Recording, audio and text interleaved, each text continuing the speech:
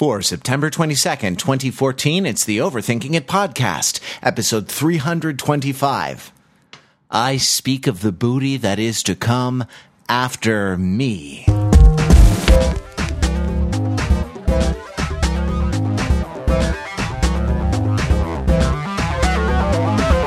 Welcome to Overthinking It, where we subject the popular culture to a level of scrutiny it probably doesn't deserve. From L.A., California, I'm Matt Rather. I'm your host today with a great panel, including Ben Adams. Hey, Ben. Hey, Matt. Pete Fenzel. Hey, Pete. Hey, Matt. And Mark Lee. Hey, Mark. Booty. That is the magic word today.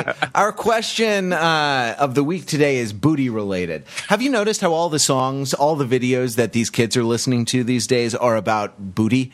I mean, we not have not the pirate variety, right? But no, not pirate booty in the Long John Silver sense, or in the like delicious and addictive, caramel popcorn sense. It's caramel popcorn, right? Or pirate booty at the supermarket. It's a, quasi healthy snack food. Anyone? I think it's puffed wheat. Anyone? Sure. Oh, well, there you go. Yeah, no, I've had it. It's definitely got something puffy. Not paleo, so I wouldn't know a single thing about it. No, the pirate technology is far beyond anything cavemen could ever have comprehended. What corn and fire is they could. But pirates were probably, sort of on the paleo diet. I mean, what did they have in the pirate ships? Hardtack and hardtack and like grog and sodomy. Sorry, that's too soon. Well, speaking of corn and fire, we're talking about butts. And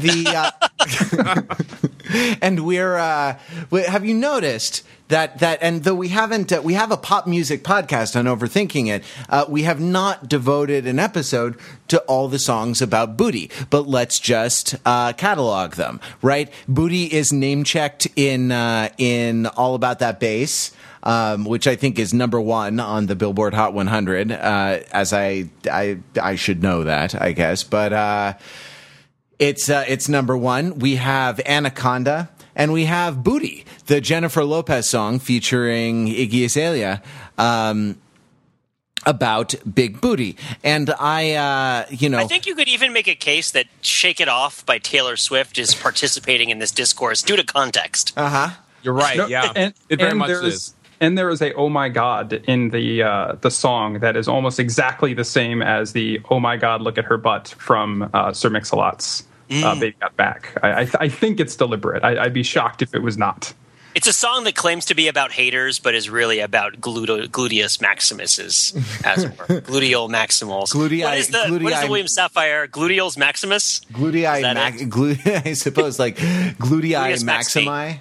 I mean, we're Latinizing it. So if it's the gluteus maximus, then it would be like, the gluteus. What is Latinizing it? I mean, there's no izing to be done, right? It's just plain old Latin, isn't it? Well, I guess what? The words the butt becomes the words in Latin becomes the meaning in English, right? You sort of, and then to go back, you have to go back to, if you're going back to the butt, you have to go through Latin to get there. I guess Latin butts, never mind. Oh, goodness. Speaking of Latin butts and Jennifer Lopez, that was too much. That was too good. That was like too good of a segue, and we don't respect ourselves. Yeah, don't send me hate mail for that one. It was right there in front of me, dangling. Dangling? Dangling is a strange word to use. Jiggling, I suppose. Yeah. The joke was just jiggling in front of me, and I had to, I had to grasp it in my two hands. So I feel like this booty trend is played out. So after big booties, what's the next big thing? 2, 3, 4, 5. In other words, what is the next body positivity trend? Right? What is the next positive message about body image, or the next sort of big subject that songs can congregate around, popular songs can congregate around and celebrate? I guess we're going to make $1 million here because we are going to predict the future of pop music. So if Max Martin is in our audience, you're welcome, Mr. Impresario. First in the alphabet, what's the next big thing in pop music? Ben Adams. Hey, so I think, like everything, you always have to follow the money, right? Like that's how you answer any question, any conspiracy theory.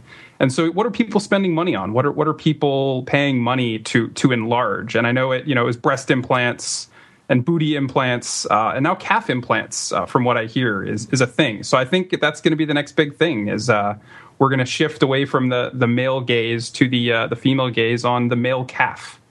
And so that's what we're going to hear next is about flexing that calf or something along those lines. And I can see the music videos with a lot of baby cows, right, in a field, with just male models shot from the knee down, right, participating in the objectification of the male form by having all kinds of interchangeable legs, and one leg being as good as another, and then the baby cows sort of wander through the shot. I haven't worked the whole thing out. I'm more of an idea guy. Someone is going to have to take that and really develop it, kind of ideate on that until the thing. But Ben, could you see the sort of agrarian setting of this calf video?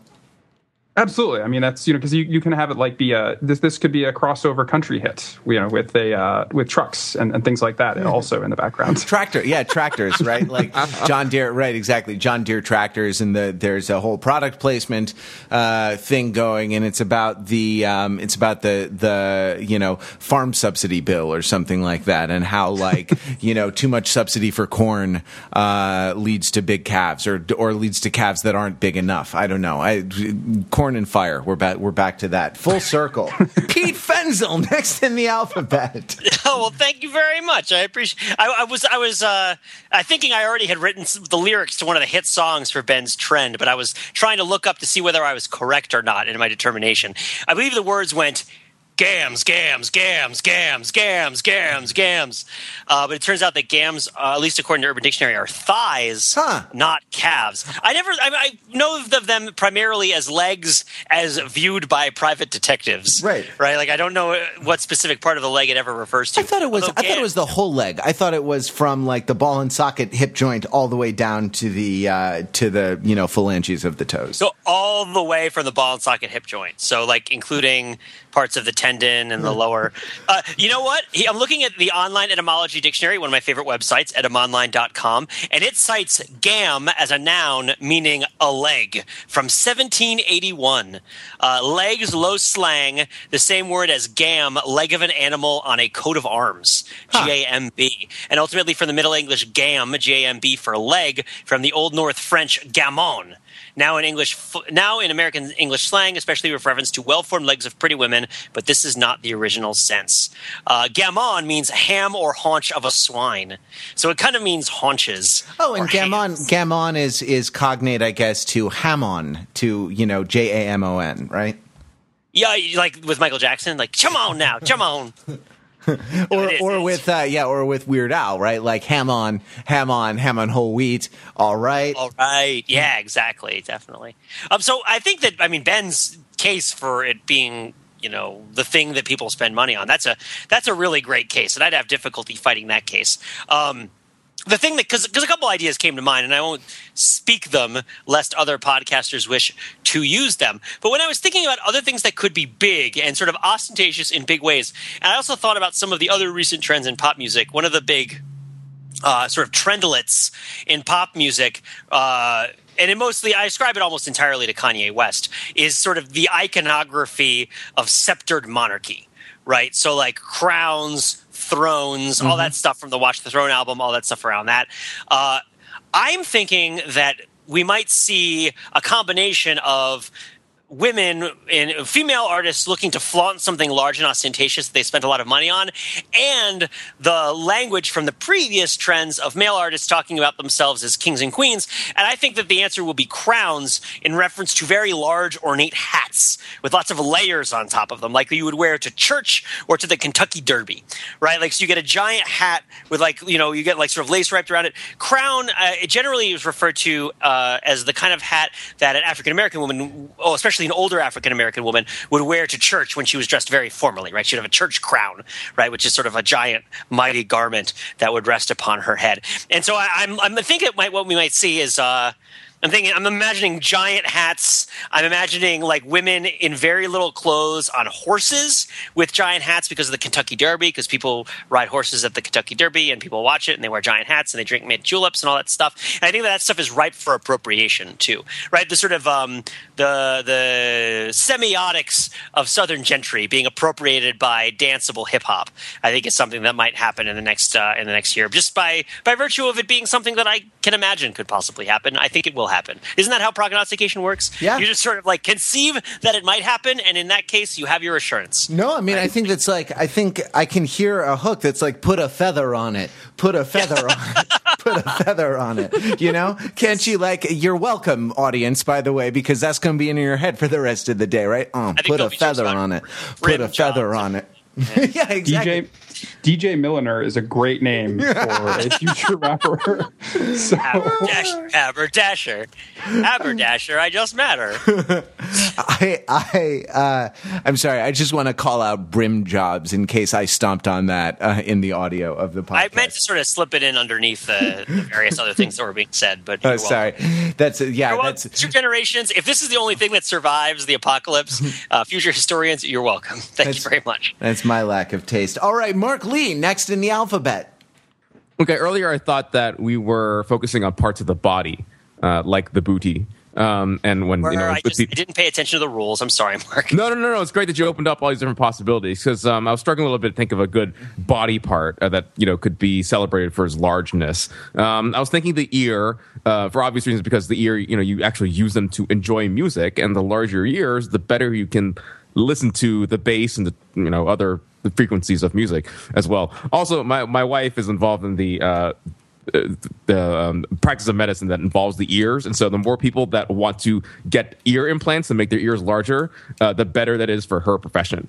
So that is certainly a conflict of interest. I'm going to avoid that and take the route that Pete mentioned with sort of fashion. And I think that big shoulder pads are due for a big comeback. And if you think about basically everything else from the 80s in terms of style and clothing has come back, right? In terms of wash jeans, denim, and all parts of the body. It's all there. It's all big. But it was actually, I was looking at the article from the New York Times Magazine about Gary Hart.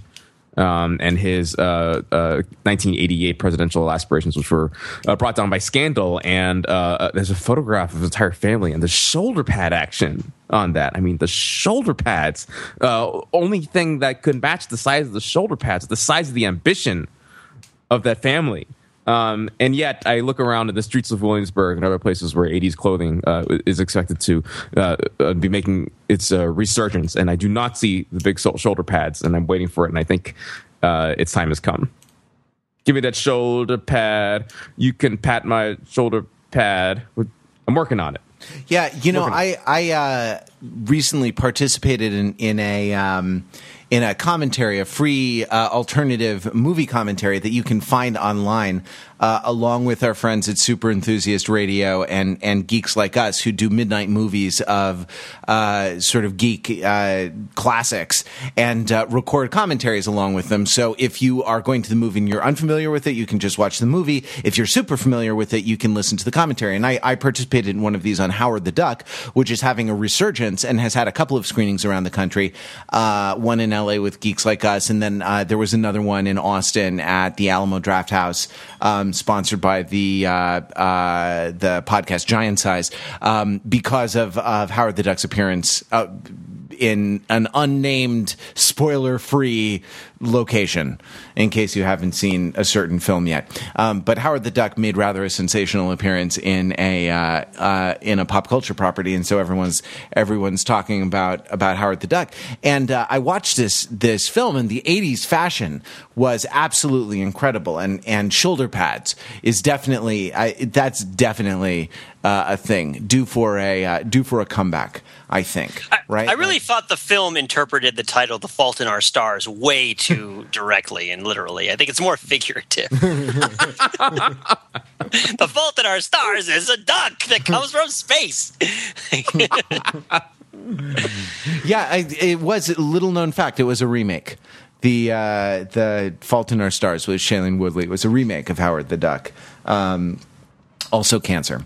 Oh, not funny. God, wow. 0 for 2 tonight. All right, mine. I want to. I want to actually stay. I want to stay with the body, right? Like, and I want to stay with the message of like body positivity and actually celebrating. So I thought like I want to consider.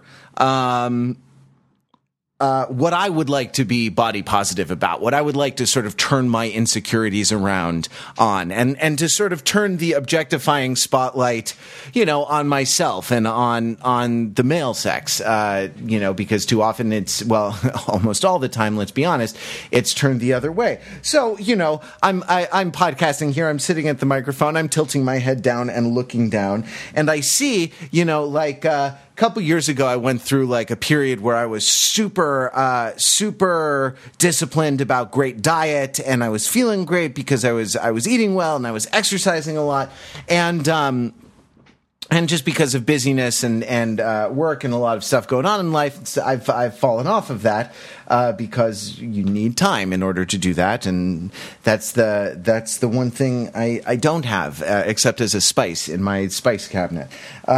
So the thing that happened to me was when I gain weight, I start right around the middle. I start right it starts right at the waistline. So I'm proposing that we have a set of songs that celebrates. We can call it either gut or paunch, or I don't like belly. Belly sounds too like, I don't know. It doesn't seem right. I hear like beer belly, something like that. Gut or paunch or midsection, like from the bottom of the rib cage to the to the top of the hips or something like that, right? Like right in that section, but all on dudes, right? And I just see the video as being a bunch of like close-ups on a bunch of paunchy dudes midsections. I think it could be huge. I mean, don't you think who could resist that, right? I think that because the word belly is the one that makes you uncomfortable, that's the one that's going to be in the song. Oh, yeah. It's probably because that way it'll get everyone's attention. It'll be awkward, and people will be like, belly, that's a weird thing. I don't like it when she's talking about her. Or tummy. Tummy is a good one, right? That word used by adults for other adults like really bothers me. Yeah, it really does. Well, it's the diminutive, right? It's because it sounds not adult. It's the diminutive ending on like belly, tummy, things like that. Whereas like gut, like that's a man's word, Yeah, but gut. man's music is dead. Right? I guess so. A.O. Scott told us so last week anyway. Yeah. Oh, that's true. A.O. Scott's always right. And also, according to A.O. Scott, if man's music is dead, adult music is dead, because the definition in that article was one and the same. No, Kanye West will get fat, and then that's when the gut song will happen. It'll be about how guts are the best thing in the world. And it'll be by Kanye West about Kanye West, and it'll be awesome. Does anybody have a good Kanye West impression? I'm going to work on it here, even though I'm not sure how good mine is. It's like a little nasally thing, right? Something, tummy. It's something, tum. No, it's like a sample from I Am a God. Repeated over and over. It's like, hurry up with my damn croissant. Hurry up with my next damn croissant. Hurry up with my third damn croissant. Croissant. I love it. I love croissants. Croissants are great. They are an underrated breakfast food. That is for sure. And that's my proposal. All right, on to overthinking other things. But first, a couple of exciting things going on overthinking it that I want to call out and make sure you are aware of. First of all, the Overthinking It Book Club is back. Yes, that's right. Two book clubs in 1 year. I don't even know what possessed us, and especially when you hear what we're going to be covering. But Ben Adams, who is leading the book club, who is our book club moderator, book club president, Ben, I'm given to understand that the book club is not even focusing on a book at all. What is this shenanigans? That's right. You need to have scare quotes around the book club. You need to put that little. It's hard to do in audio, but it needs to be the book quote unquote club now, because yes, we were doing a book club about a video game, Final Fantasy VI, which I am informed by reliable sources, i.e., the Overthinking It comment threads, that when it came out for the Super Nintendo Entertainment System, it was Final Fantasy III. So if you're dusting off an old actual cartridge, it's Final Fantasy III. Oh, that's going to be interesting. I mean, I think there could be a whole forum thread about like how are you going to play this game?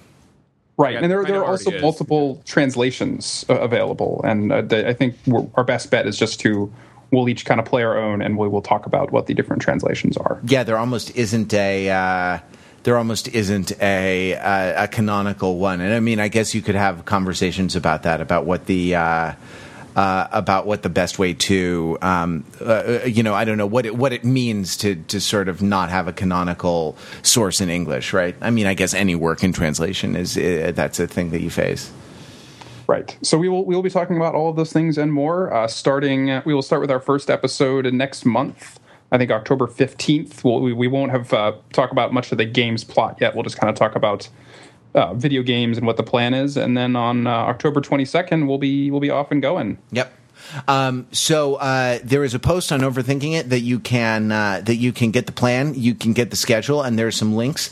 There is an iOS version of the game, though I was informed on the Overthinking It Facebook page. And by the way, follow Overthinking It on Facebook if you don't yet, because we post things that come on Overthinking It. We post things that are just interesting to us, and we can have discussions in the comments and stuff like that. And the Overthinking It writers and the Overthinking It community weigh in on a number of things. I'm given to understand that the iOS version is quote unquote remastered, which means that there's new music and graphics, which strikes me as being against the whole point. There are some discussion about that there. So you'll find links to everything you need in the post on Overthinking It where this is introduced, and that is super exciting. The other thing that is going on Overthinking It is we are launching an email list. I talked about this a little bit last week, but briefly, once again, Overthinking It is going to send you exclusive overthinking available nowhere else in your inbox, and once a week you can get a little bit of overthinking, a short article, and then some links to other things that are happening, whether they are links to the Overthinking It archive so that we can sort of review a topic together, whether they're links to other places. We have a lot of ideas for the email list that involve sort of exclusive content, exclusive merchandise. This may be the only way, the only channel through which we communicate certain things. And it's a way, for the overthinker who has everything, for the Overthinking It completist, to come into the clubhouse, take another step deeper into the Overthinking It clubhouse, where I promise you there is punch and pie. So we haven't sent out the first issue yet. You have maybe 48 hours. If you are an Overthinking It completist, if you want to have every issue of the newsletter, you should sign up, and there will be there's a sign up form on the homepage of Overthinking It. That's the Overthinking It email list, and please subscribe right away. So you were talking about the booty video, Pete. Specifically, I mean, which one? There are so many. The Jennifer Lopez, Iggy Azalea booty video. And you had a problem with it. What is your problem with the booty video? Yeah, this is a problem. I've actually mentioned this to a couple of friends in real life. Mentioned it to my girlfriend. So full disclosure is on board with this, and I am welcoming any and all suggestions for this particular. I suppose at this point it's a hypothetical pop culture problem. So in the booty video, you start start with Jennifer Lopez, and this is the Booty remix. I believe the original involved Pitbull. Pitbull is not on the remix. In the remix, you have Jennifer Lopez talking about, girls with big booties. They go dancing. They want the guys to go dancing with them. They have big booties. Everybody thinks they have a big booty. Great, awesome. And then you have Iggy Azalea come in, and then she does. There is no ulteriority, right? There is no like hidden metaphorical level. It's like they perceive big booties, and in fact, they have big booties. Right. I mean, that is sort of true. It's not as much about just having a big butt. It's also about big booty as sort of an extension of dance, right? Like a little bit. Like, oh, you got a big booty, you got a big booty, you got a big booty. Go on the dance floor, right? So it's like there's an implied instrumentality to booties related to dancing, which is, I think, implied in a lot. Now, which is different from the implied instrumentality of booties in All About That Bass, which is about, the storage of nutrients, right? Which is about and also about accepting your body shape, right? But it's like in All About That Bass, the bass it sort of goes the other way, where the music.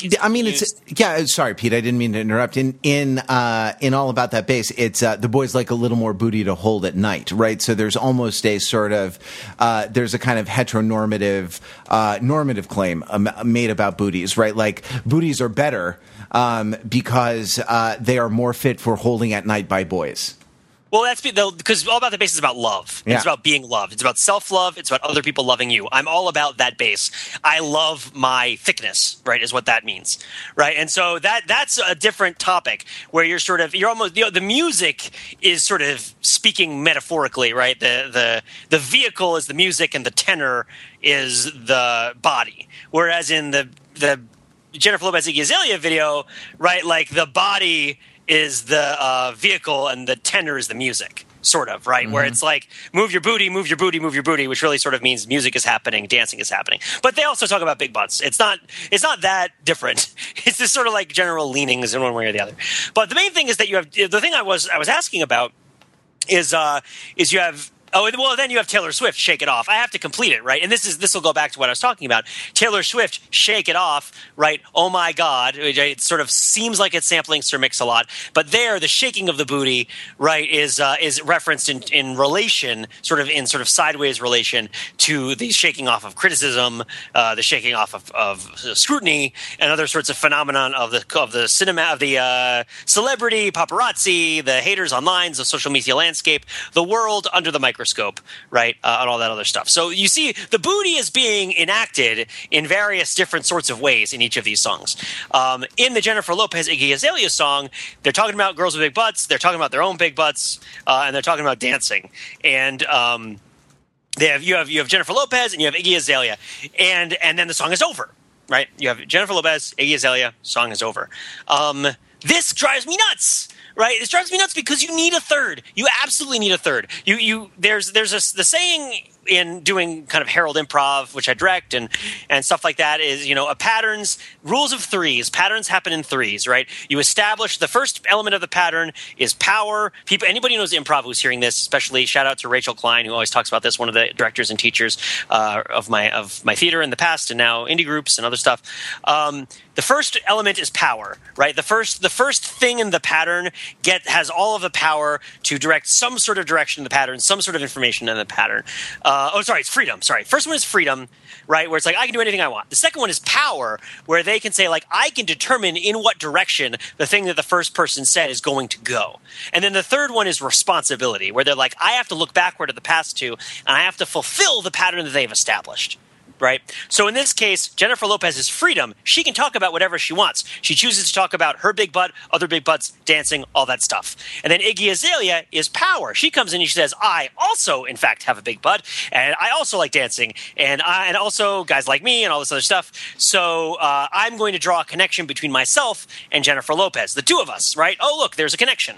And then okay, you've established it, you've sort of given it a direction, and then it needs some sort of culmination. It needs some sort of recognition, even though the song is built around pairs, and there's lots of pairs of things, right? Like, this is a whole, the butt does not have three cheeks, but the dragon has three heads. That's neither here nor there. But the point is that I feel like this song desperately needs a third person. Well, Pete, so I just want to propose something, that the responsibility lies with the viewer. That is to say, right, like the song is a call to action, and there's a conspicuous lack of a rule of three or of a third term because you are the third term, and it's incumbent upon you to go out and shake your booty. Does that song actually say that? Did you? I mean, well, I mean, I think that there's a call. I think that the call to action is implied in the song, well, right? It say, "What you got a big booty, big big booty. What you got a big booty, big big booty. What you got a big booty, big." It does say "shake that, go to work." It says "go to work," but I don't know. It says "go to work" at the beginning too, right? Like, I guess it says "go to work." I don't know. Really, I just feel like go to work. How can you? I mean, how can you? That's almost like that's practically sacramental, Pete. That's like, you know what I mean? That's like establishing a ritual. Go to work. The great work awaits you. You know. Well, no, I mean, go to work. Have you listened to this song? I feel like you haven't listened to this song. So, go to work. The interesting thing about go to work in this song is it is said in a different intonation than a lot of the other words in the song and is clearly connected to the Britney Spears song Work Bitch, right? Which was a big surprise. Yeah, sure, or Iggy Azalea's Work off the new classic, right? Well, right. But then, of course, it's all related to like, what is that? Work It. What is that song? Work It. Cover Girl. Work That Girl. What is that? Oh, man. You know the song I'm talking about? Oh, gosh. It goes way back. I'm like Googling it right now. Supermodel by RuPaul. A 1992 song, which says... Wait, RuPaul was releasing things in 1992?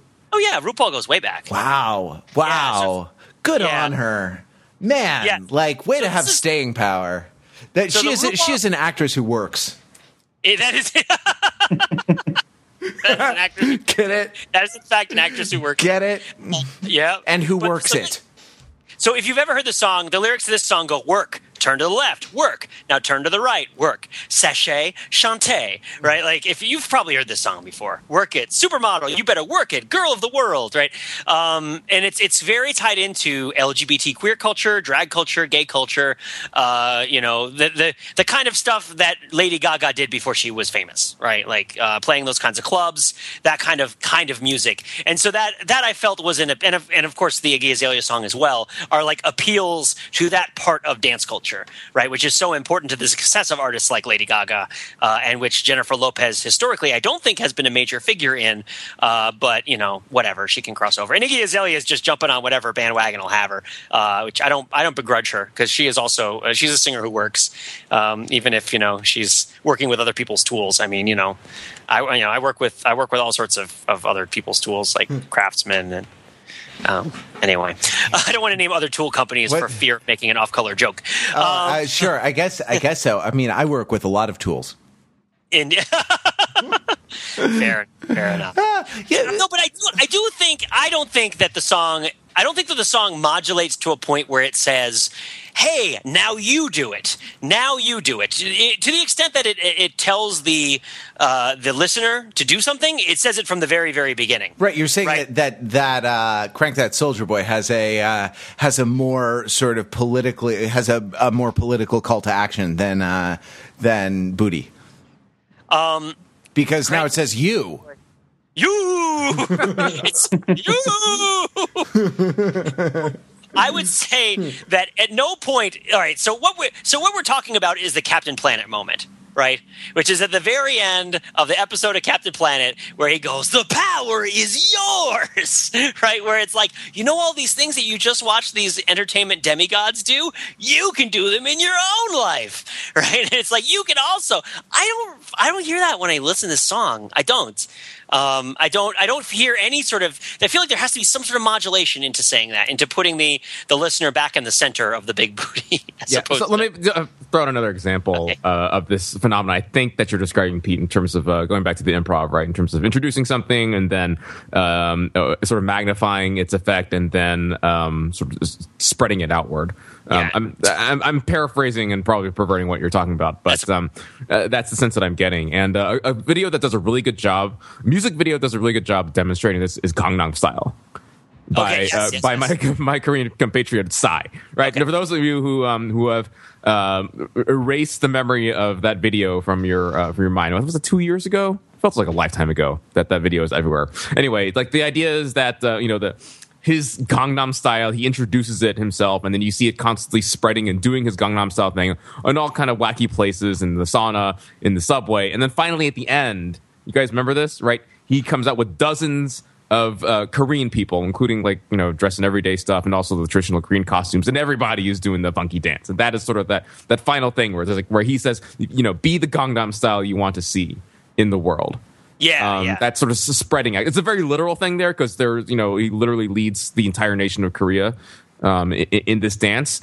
But people, I guess what you're saying is that neither the lyrics in this song nor its visual presentation in the video have that sort of outward directive to it. No, because the viewer is the observer, right? Right. Like the video is very voyeuristic.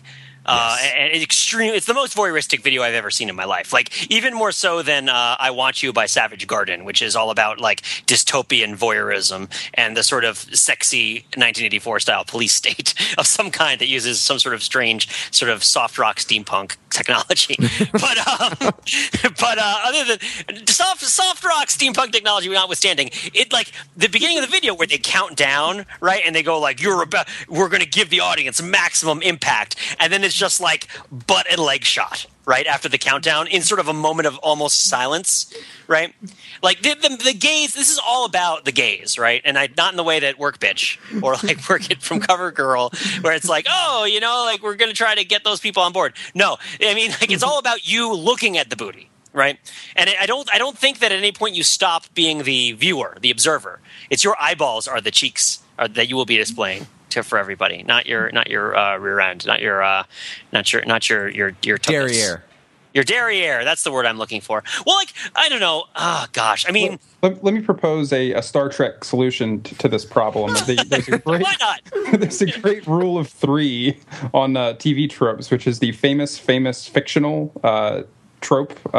So, like in Star Trek, they will talk about the great scientists Newton, Einstein, and Zefram Cochrane. And they'll just list them off like that because it establishes the pattern. So they clearly need a fictional booty at the end of this video to really bring it home. The third booty is the future booty that has not yet been shaken, right? It's the Star Child booty that is in the front. I speak of the booty who is to come after me. The one whose thong I am not worthy to snap. Not a lot of people wearing thongs anymore as summer turns to fall. You don't see a lot of bathing suits out on the beach. I'm really working this transition. I thought you were referring to the thong of a sandal. Oh no, Matt. No, that was the. You heard him. I said, I like the way you make a segue. Go ahead. Baby, let your booty go. But the.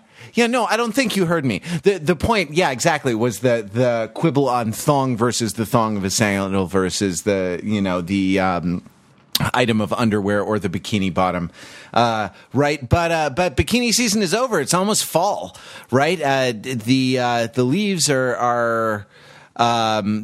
will start turning, and the heat of the summer turns to the nip in the air of fall. The seasons turn, and like even these days when TV is kind of a year-round phenomenon, and Netflix releases all year round, and the networks and the cable networks and all these things it's a 52-week a year sort of enterprise now, because I don't know. Because we've stopped going outside, maybe.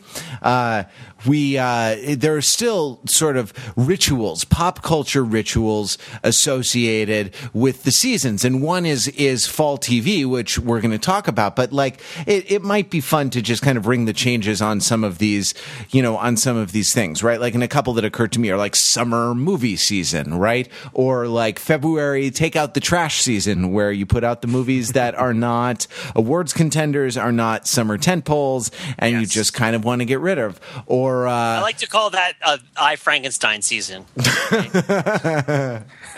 or like Christmas. I mean, there are like holiday movies, and there are sort of rituals of consumption, of media consumption associated with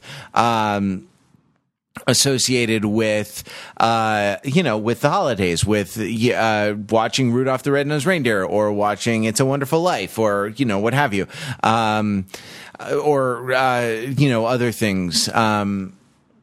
Other things. I don't know. Are there other like seasonal media consumption or pop cultural patterns that you want to call out before we dive into fall TV?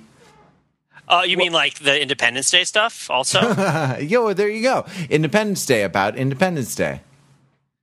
Mark, what were you saying? I interrupted you.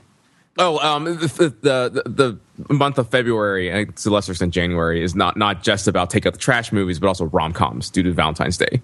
Oh, right. Love is in the air. Indeed. And of course, February is Black History Month.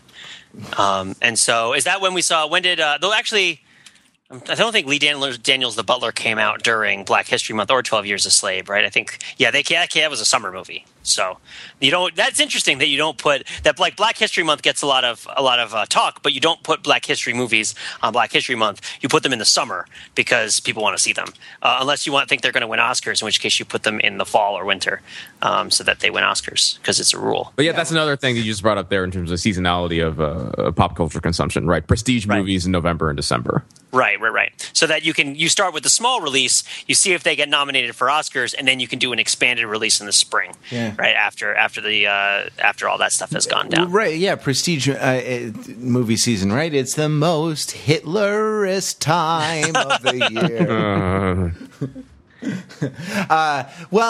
So here it is, fall, and it seems like this week we're getting all the new shows, right? This one thing before we switch gears to talk about TV, or at least narrative television, right?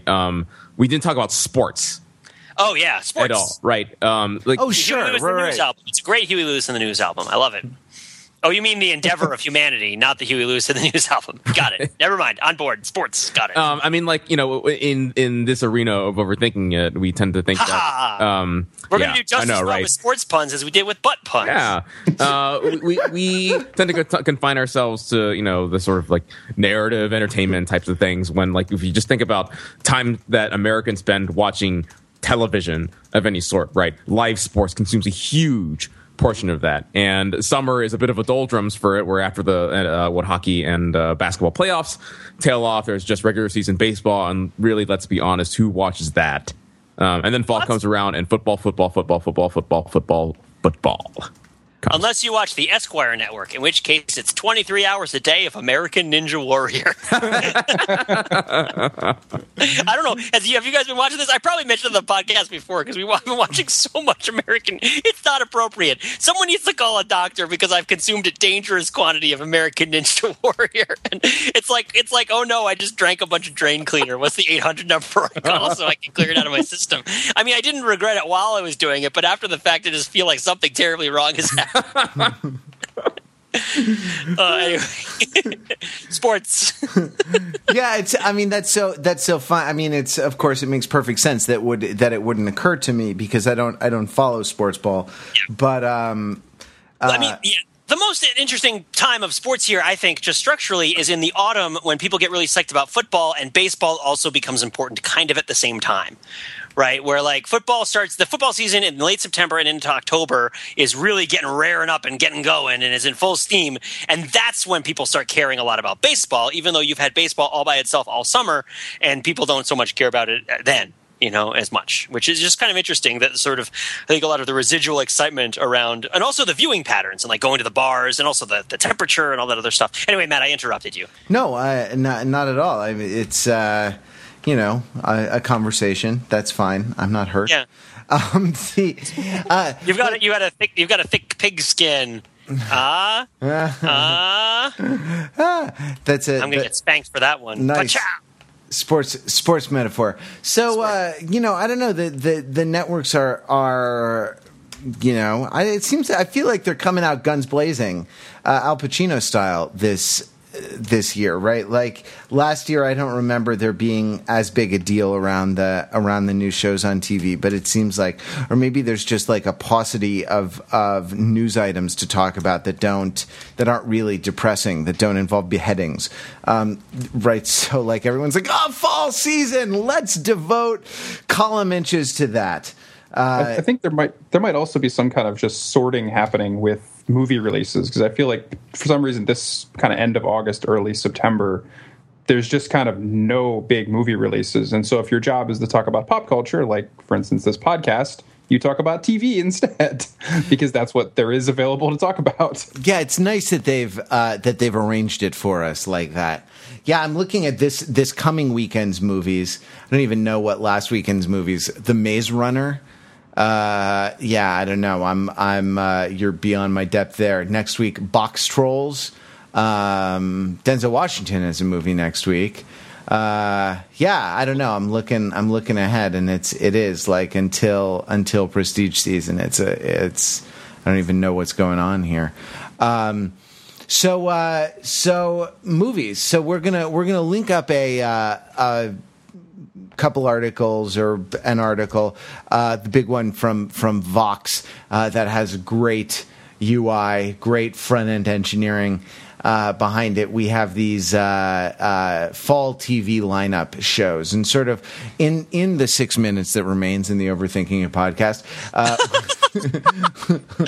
let's cover it. That big. The booty was so big it squeezed all the other content out of the podcast. And by the way, in October 3rd, the Nicolas Cage Left Behind movie comes out. You're welcome.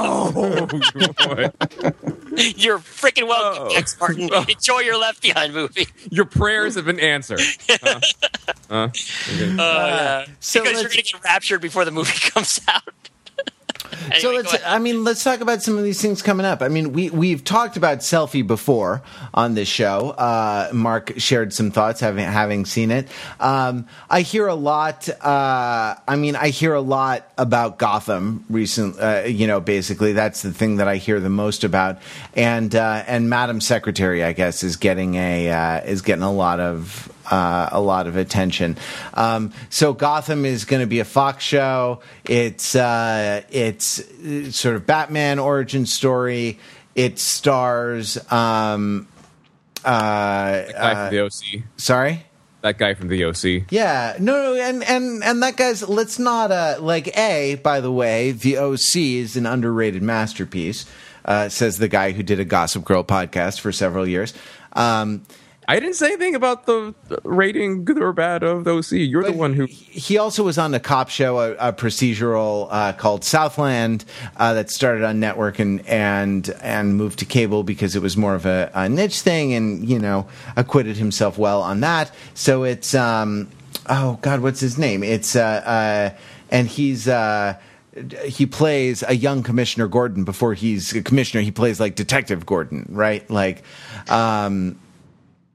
what's his name? Ben McKenzie is the actor's name, I think. And and there's a young Bruce Wayne, and it looks sort of noirish, and in this kind of Batman world. But I don't know. My thing is, like, is it not so?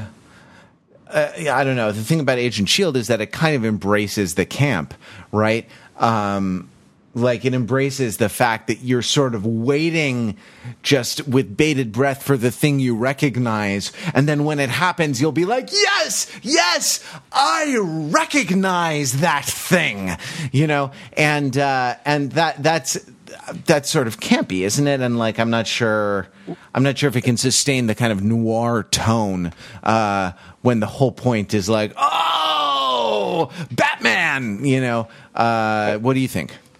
I think you're putting your finger on a larger kind of division in the DC vision of adaptations and the Marvel vision of adaptations, because you see the same kind of schism between the Marvel movies and the DC movies. With the Marvel movies has a talking raccoon and a crazy 70s soundtrack, and the DC movies are just getting grittier and grittier and rebootier as they go on. And it looks like maybe the TV shows from the respective universes are going the same way. Though I share your concern that a TV show might not be able to pull that off for a sustained series of television. Yeah, I mean, I'm just surprised these things are on network television. I guess just because is there no syndication anymore? Is that like because this is the kind of show that I feel like would pop up in syndication if it happened 10 years ago. Well, so even, I mean, what do you 20 mean? Years ago. What do you mean in syndication? Right, like I mean, like it wouldn't be run on a network, but would be run on a local network that doesn't sort of contract its own. What do you mean? What do I mean in syndication? So I mean, syndication means two things, right? Like one is selling off a show for which you already have. Selling off a show for which you already have all the episodes, right? And you sell off the right to do reruns. And I mean, there have been a bunch of big deals recently. One is the Simpsons deal, you know, and right. and then the whole idea of the FX 1090 model, following the Tyler Perry model with shows like Anger Management, was like, well, we're going to produce if the initial order of 10 meets certain ratings thresholds, we're going to just right away produce 100 episodes, bam, bam, bam, bam, bam, not in seasons, not in anything. We're just going to make 100 of these, sell them off as a package, right? Which sort of does I don't know, goes from A to Z very, very quickly without a lot of the drama or fanfare, frankly, which is part of the problem with it, right? Like, because shows that are very successful that get sold off into syndication, have built huge followings, like Friends or big sitcoms that you see rerun on TBS or whatnot. Well, no, everyone's making original programming now. That's one thing. The idea of shows being in syndication, like Star Trek: The Next Generation was in syndication, where it was produced by Paramount and it was just sold off. It was not on a network. And was just kind of sold off to different networks, and they sort of sell it market by market. That doesn't really exist anymore. Because what's an independent television station anymore? They're all already syndicates, and when everything's a syndicate, you can't really have syndication because everything is syndicated already. That sort of doesn't exist anymore, and also sort of the network wants to own. Everyone wants to own the show in case it has a long life, and they can make their money, right? They don't want to just be. No one wants to be just a distributor. They want to be an owner. Owner of the content, and so you see things like the one company is the network and the studio, and it's sold off. The Simpsons is sold from Fox to FX, which is Fox, right? So so what do you mean by syndication? Is my point is I'm definite. I'm defensive about my question, right? What do you mean by syndication is actually a question that has some content. I was referring to the model that you were describing that you say no longer exists, and I believe you. Which, I mean, a great example is the Universal Television Action Pack, which was sold into syndication by MCA Universal and played on a variety of different television networks. It included a series of television movies and included a series of television shows. Those shows included Hercules: The Legendary Journeys, Xena Warrior Princess, Jack of All Trades, and of course, epic favorite of all connoisseurs of insomnia, Cleopatra 2525, which still brings a smile to my face every time I think about the fact that it existed, though it never puts a smile on my face to have to watch it. But gosh, anyway, Cleopatra 2525. That is Gina Torres slumming it so hard. You can look at that show and you can look at Gina Torres in that show, and I don't think she had done anything at that point which warranted describing that process as slumming, but it was you could tell that she was meant for better things because it felt like she was slumming so hard. But anyway, the point was, yes, action shows like there's a Flash show coming out, right? There's two DC shows that are coming out this year. One is Gotham, one is The Flash. The Flash is on CW. CW is on at least in my network, in my home market where I grew up. The CW is where the syndication used to be, right? When I say syndication, I mean kind of first stop syndication, not rerun syndication, where you used to see Hercules or Xena or Time Tracks or Highlander the series. There would be shows that were produced by overseas companies that would be sold into these sorts of things too. And things and there was a Flash show in 1990, right? And I think that was sold into syndication as well. But the new one is a network show, right? Was it sold into syndication? I'm just checking this. No, it was on CBS. Jesus Christ. I had no idea that the hopes for it were so high. It did not do quite so good. But at any rate, yes, I'm describing that model that you talked about that doesn't exist, and thus explaining it doesn't really make much sense. Though I guess I never really thought that it was over, but I guess it's over. So there you go. It doesn't happen, so never mind.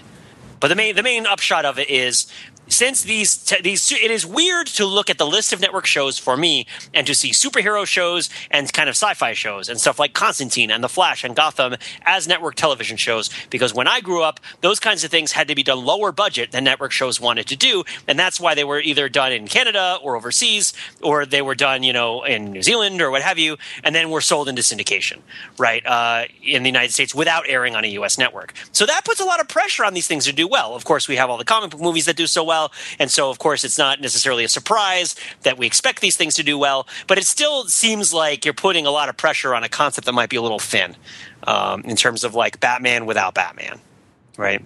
Certainly. Something else to bring up about this Gotham TV show is this whole issue with it being very much a prequel show, right? In different parts, a prequel show and also an origins story show for a lot of the villains. And I think we have had issues with both of those things, prequels and origin stories. Not saying it's sort of a blanket that they are bad things, but that they can be problematic for storytelling, particularly with regards to Batman and the Joker, right? This show has the producers of the show have teased that they will reveal a Joker in the show, and it's not going to be he's not just going to come on screen fully formed like he did in the Christopher Nolan movie, we're going to see how someone becomes the Joker. And we've talked a lot about in Overthinking it about how one of the great things about The Dark Knight is that you don't get that origin story. The Joker character in that movie messes with that idea and your expectation of it, right? And so this is obviously not connected with that the Christopher Nolan trilogy of things. It's doing its own thing, but it's if I had to guess, might have some predisposed anxiety or bias against some of the storytelling things that they are doing here, so they're going to be kind of working uphill against that. At least for me, it will be. And another interesting question is kind of what is Gordon's arc, because normally the question that's being answered in a prequel is like, how did this beloved character get to be the way that they are, the way that you saw them last time? So the Star Wars prequels ostensibly are about how did Darth Vader become Darth Vader? How did you turn a little kid into Darth Vader? And okay, that's a clear story arc. But with Commissioner Gordon, he starts the Batman movies as like the lone good cop in a dirty department. And so I'll be interested to see in Gotham, is he also the lone good cop in a dirty department? And if so, what is his arc? Like, if he starts that way, and we know he ends that way because that's what he is with Batman, does he go down and come back up? Or does he start a little dirty and get clean from there? Which would actually be an interesting show. But I'm not exactly sure we're going to get that level of complexity. My sense is that they're going to be focusing more on, as you said, the origins of the villains, which, as I have a whole article about how these evil origin stories tend to be pretty boring. When you peel back the layers of Darth Vader's story, it's basically like something really bad happened to him and he turned from a good guy to a bad guy overnight. Mm-hmm. Right. To be the way that, the one I really called out was the Oz movie, the Wizard of Oz movie, which showed the prequel of the Wicked Witch, and it basically she became wicked because she ate a golden apple that made her evil. The end. That's how she became evil, and that's not particularly the whole exciting. First season of Gotham is about how King Tut, as a child, had a learning disability, and they keep trying to get him to go to special tutors, but they can't get funding, and so his parents are really frustrated and sleep deprived, and they don't treat him very well, and then he has this vitamin B deficiency, and it's just he doesn't go to the doctor because they don't have health insurance, right? And then this other kid shows up, and they kind of get along, but then they go 3 years later. It's sort of a fast forward, and then King Tut is like he starts doing drugs to try to be cooler than this kid and break out and go to another group of people, but he still has the learning disability, so he's going to get his associates. So it jumps to King Tut getting his associate's degree in electrics from Gotham T-Tech, right, from GTT, and he's trying to make, and then a pot falls on his head, and he becomes King Tut, the king of Egypt, right? Like, that's how it happens. Like, that's how a child becomes a villain. Gosh. Pete, it took me longer than I'd like to admit that you're referencing King Tut, the Batman villain. Yes, King Tut, the Batman villain. Why are you talking about King Tut? It's like, oh. See, in the Adam West continuity, which I like to call Earth 456, right? Like King Tut was an Egyptologist who had a pot fall on his head, and he became King Tut, which is an evil Egypt villain who fights Batman. But in Gotham, which is very gritty to the point where it gets in your pants, and you have to kind of shift around, and it's then comfortable to ride in cars for long periods of time. King Tut is a very deeply troubled child who suffers from a series of kind of both cognitive and also socioeconomic problems that extend over the course. It was filmed in the style of Boyhood, where they got a child and they shot him for 12 years as he became King Tut. And at the very, very end, they drop a pot on his head, and that's the key. And it's left up to the viewer. It's left up to the viewer to decide whether it was nature or nurture, whether it was the upbringing that the child had or the pot falling on his head that turns him into the Egypt-themed supervillain. You could actually just take Boyhood and then add a scene where a pot falls on his head and he becomes king. So Red Band Society is on Fox. It's a life-threatening. It's a disease show. Teenagers with diseases. And they're figuring out who they are, and maybe they're going to die. The cheerleader has a heart defect, and I don't know how that could possibly be a metaphor for anything. Right, and Octavia Spencer, who has been on the sides of buses in Los Angeles with the caption "Scary Bitch." Right, it plays like a nurse who's, I guess, the enforcer or something, is like a scary bitch, is a hospital nurse or doctor, and she's they got in trouble for putting scary bitch next to Octavia Spencer on the thing, and all the city council were up in an uproar about it. And it's narrated by a kid in a coma who's laying there in the ward in a coma. So that's that's a thing, right? Red Band Society, good looking teenagers with illness. It sounds very 19th century to me. Sounds very like consumptive Nicole Kidman in Moulin Rouge to me. Mm-hmm. Lady Marmalade, they didn't just have two people. They added more. So Missy Elliott should be the third person in the Booty Song. That's all I'm saying. She should have made a comeback. Hey, are you guys going to watch Bad Judge? I'm going to watch Bad Judge. Thursdays at 9. Nothing? Bad Judge, Thursdays at 9. Served up. She's such a bad judge. It's just about a judge who just is like, all right, the objection sustained. Wait, they didn't specify what the objection was. What? Wait, hold on. Wasn't the hearing supposed to start at 8:45? Why did you guys start? Wait, Ben, what do you think the show Bad Judge is about, as somebody who would know what a bad judge would actually do? What do bad judges actually do? So the fundamental problem with this show is that, like, if you have, like, the story of, like, a bad bad defense attorney because he plays by his own rules. That's kind of fun because that's his job, is to, like, go as hard as he can for his client. The problem with a show about a bad judge is that makes them a bad judge. No one wants to see a show about a judge that is bad at their job. It's just depressing. Like if she's, like, sentencing a 14-year-old, juvenile and is like, I'm going to play by my own rules and send you to prison for 10 years. Like, nobody wants to see that. Yeah. So I have issues. That's why we have mandatory minimums, and we send the 14-year-olds to prison for 35 years to life. Here's one. She hooks up with witnesses in her chambers. See, that's a fundamental problem. Like, you be overturned on appeal.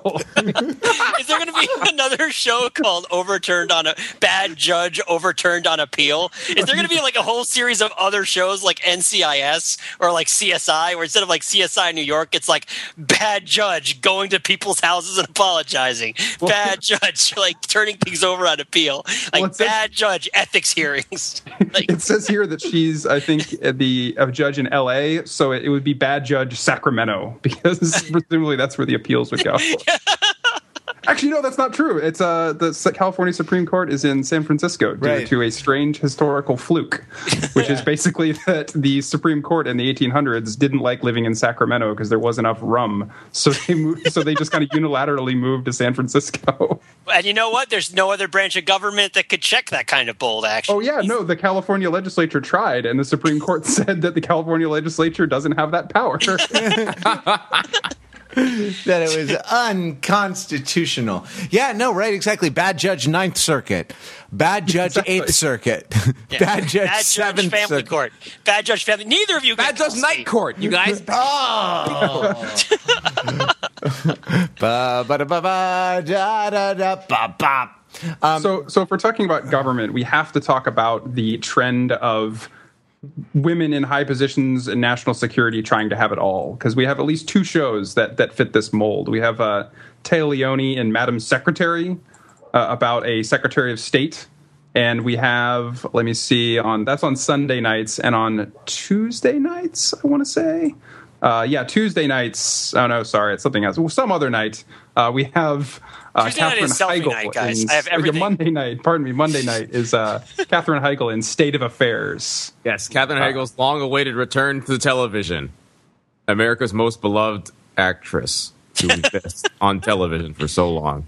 No, not so much. Oh, let's not hate on Katherine Heigl. No. She's going to bring a very nice bottle of wine and offer an apology, and we're going to welcome her back with open arms, just like Thanksgiving. It's going to be great. So, I never watched Grey's Anatomy. Was it good? Can that be our podcast next week? Was Grey's Anatomy good? I didn't watch it. I don't like doctor shows because I worked in a hospital for a year as an admissions officer to the medical school. The only episode I ever saw was a very good episode where Kyle Chandler played a bomb squad technician called on to dispose of a bomb that had been lodged inside a patient's body. Oh, man. It was pretty good. Because it was Coach. You know, you got to love Coach. Can I just say I liked this show better when it was called Covert Affairs and it had Piper Perabo from Coyote Ugly in it. Yeah, Covert Affairs is a good show. I like Covert Affairs. Yeah, it has a good balance of tone. Like the action sequences have tension. The plots were pretty interesting. Like I've enjoyed the 4 or 5 episodes of Covert Affairs that I've watched. And by the way, I think just based on some of the shots that they get, I think maybe they actually shoot it overseas instead of shooting it all like in Toronto or something. State of Affairs? No, Covert Affairs. Covert Affairs. Okay. Yeah, no, you got to keep your affairs straight, Pete. Are they is there Affairs-averse, like an internally contiguous place? Like, is Covert Affairs and State of Affairs, are they taking place in the same universe? You know, if someone wanted to write that article, we would publish it on Overthinking It. In fact, if 100 different people each sent us that article, we would publish all of them in this cubist combination that separates all knowledge and structure from What if I wanted my undergraduate class to write essays on the Affairs-averse and have them sent to Pete Fenzel? Would that be acceptable? You know, I think you'd have to have some sort of bad judge mandate that, because I don't think. And it's worth noting that there is also a show on Showtime called The Affair, which starts on October 12th. I want to watch Utopia and see people yell at each other. Okay, that's all I want to see. What TV shows are you the most excited about? Sound off in the comments on the show notes for this episode. Let us know. If you have anything to say about booties, about who the third person should be in the booty video, about the fall TV schedule, about shows that you like or don't like, you can email us at podcast@overthinkingit.com, call or text the phone number that no one ever calls or texts, 203-285-6401, except when someone does.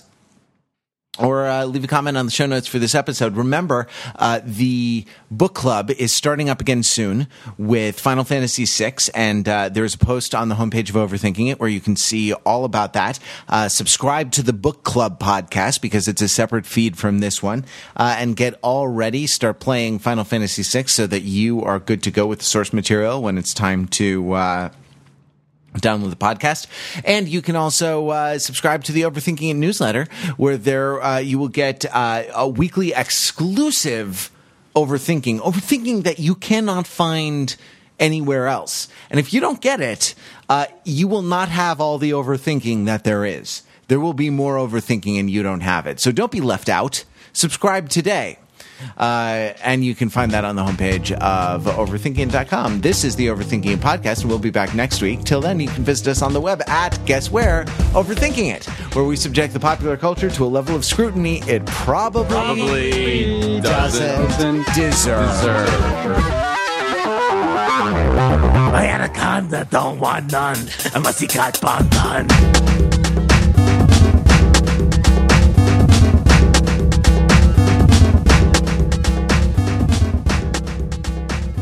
Maybe Harvey Fierstein should have been the third person. And big booty. She's got a big booty. Guys, I know we're all having a fun time, but you got to remember, all good things must come to an end. And